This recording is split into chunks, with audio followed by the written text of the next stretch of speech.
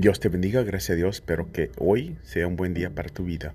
Que darle gracias al Señor por lo que ha hecho. Perdona a esos que te han hecho ofendido. El verso de hoy es Hechos 4:12.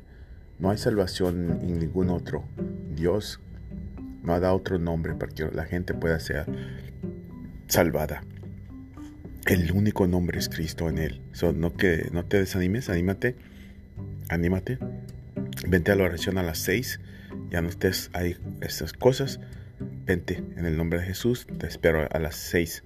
Ok, Dios te bendiga. Voy a estar orando y que no te olvides, salgo para México el martes. El martes llevo un equipo para México a predicar el Evangelio. Que Dios te bendiga y tengas un tremendo día. En nombre de Jesús. Amén.